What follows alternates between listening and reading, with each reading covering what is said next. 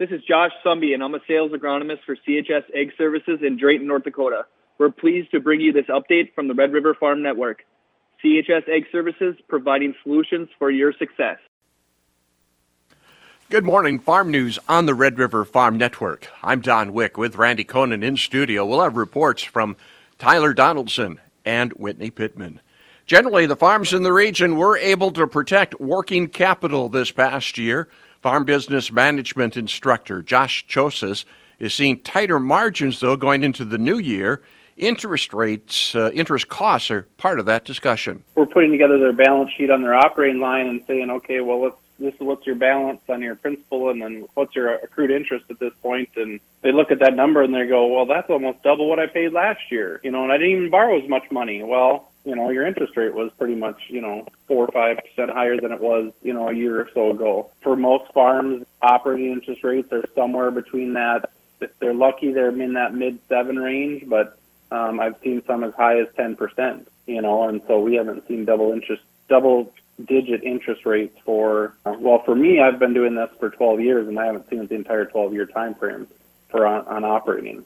Land rents are also edging higher. Around here in Clay County, we're seeing the assessed land values going up, so the real estate taxes are going up. So obviously the landowners are, not wanting to go backwards in what they're receiving for land rent with what they have to expense out for real estate taxes. So we're seeing, at least a moderate increase just to take care of the increase in the tax side. Beyond that, I don't think we're seeing large jumps on that. Part of that I think is because the crop year wasn't as strong, so there isn't as many people as anxious out there to pay high rents on potentially, break-even type crop yields and prices. The federal government's closure of railroad crossings in El Paso and Eagle Pass, Texas continues. U.S. Customs and Border Protection closed those two ports of entry into Mexico to address a surge of undocumented immigrants.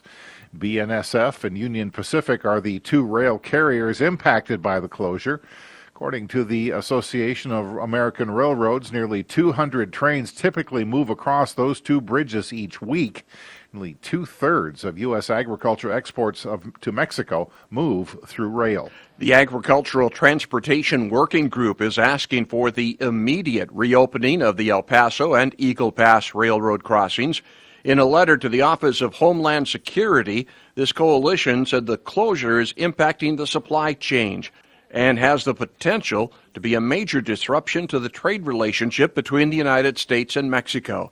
This coalition includes Farm Bureau, Farmers Union, major ethanol groups, and major commodity organizations. A coalition of naval forces, which includes the U.S., Canada, and Norway, is coming together to respond to the attacks on commercial ships on the Red Sea.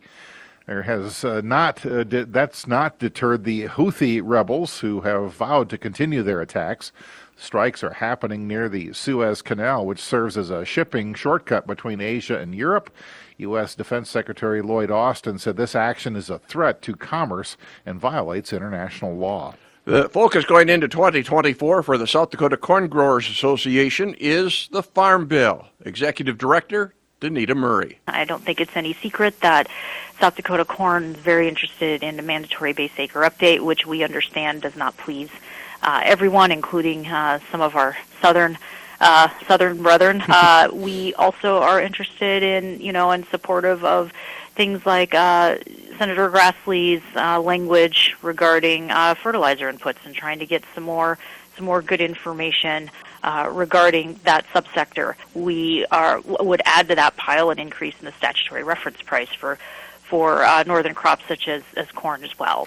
Murray admits there is still much negotiating left to do over the Farm Bill. There are a lot of disagreements right now, mostly over funding and certainly impactful when it comes to the long-term safety net in Title I, the commodity title of the Farm Bill. So we're aware of those issues, but that's what they're there for. That's what our elected officials and those committees are there to work that all out and to deliver a bill that can get passed and works for as many folks as possible, including South Dakota corn farmers.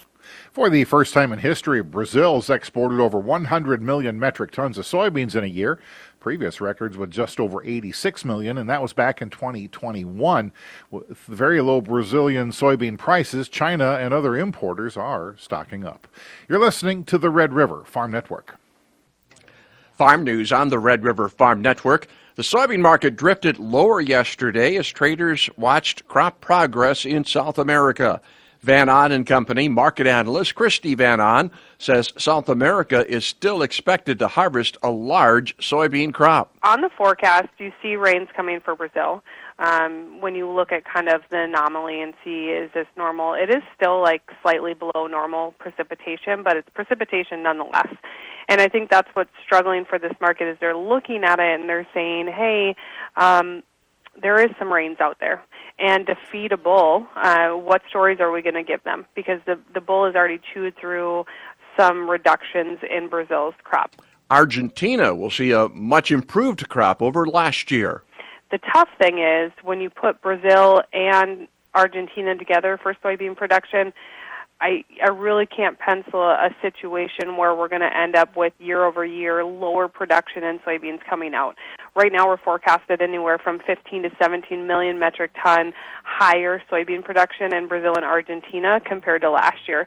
A lot of that coming off the fact that Argentina just had such a poor crop last year and they're in such good shape this year.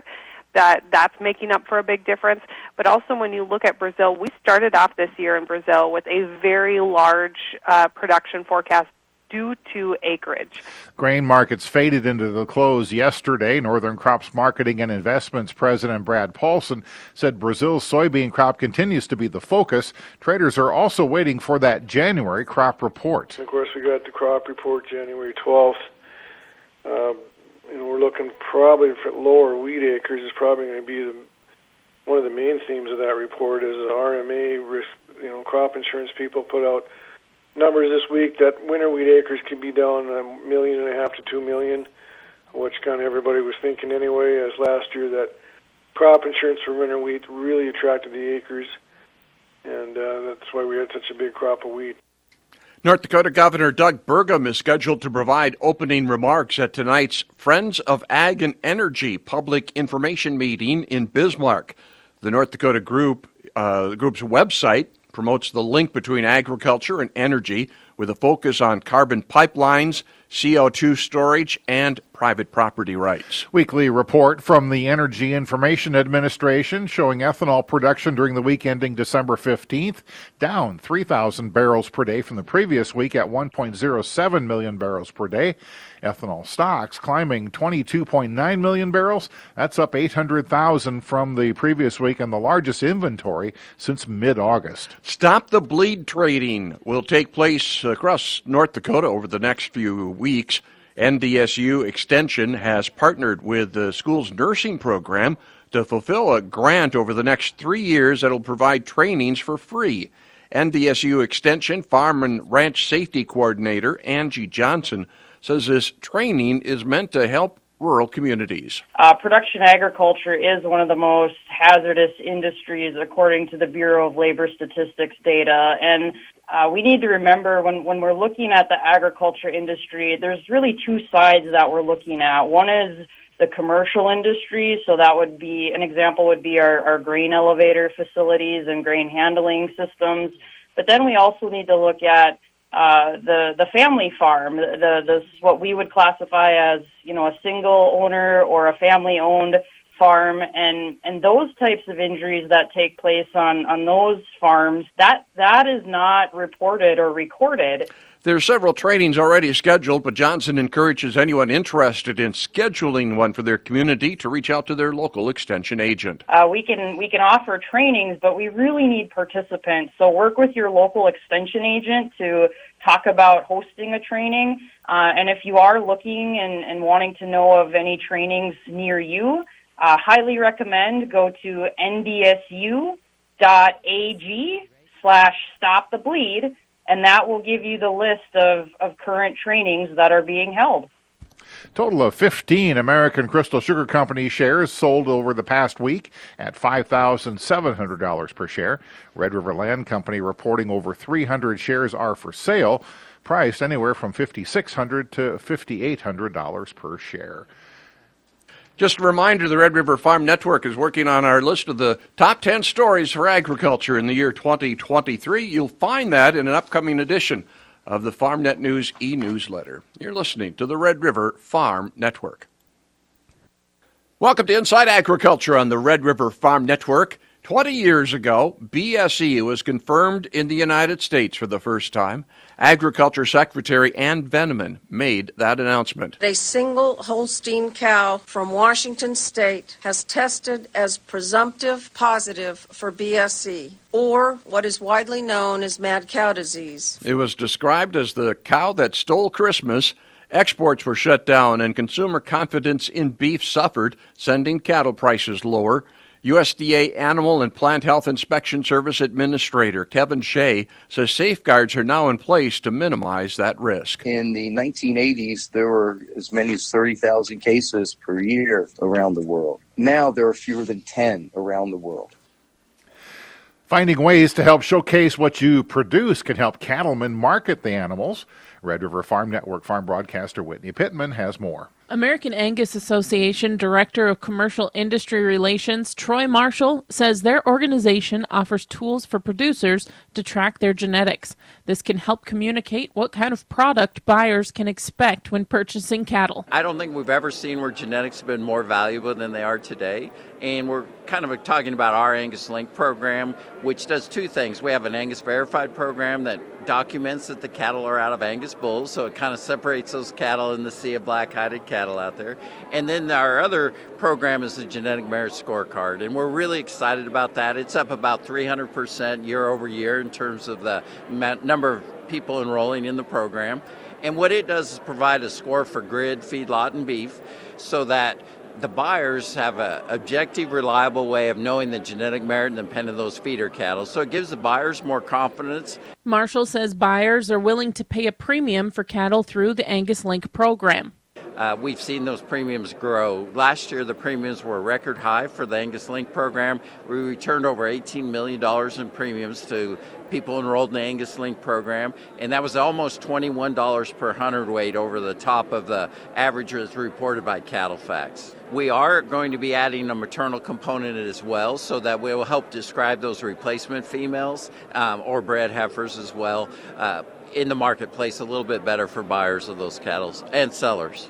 Reporting agriculture's business, I'm Whitney Pittman on the Red River Farm Network. Checking markets, Minneapolis wheat 3 1/4 higher for the March contract, 7.21 1/4. Chicago wheat for March 4 3/4 higher, and hard red winter wheat March 4 3/4 higher as well. March corn 1 1/4 better, 4.71, and January soybeans just a fraction higher, 3/4 cent higher at 13.09 as the quote.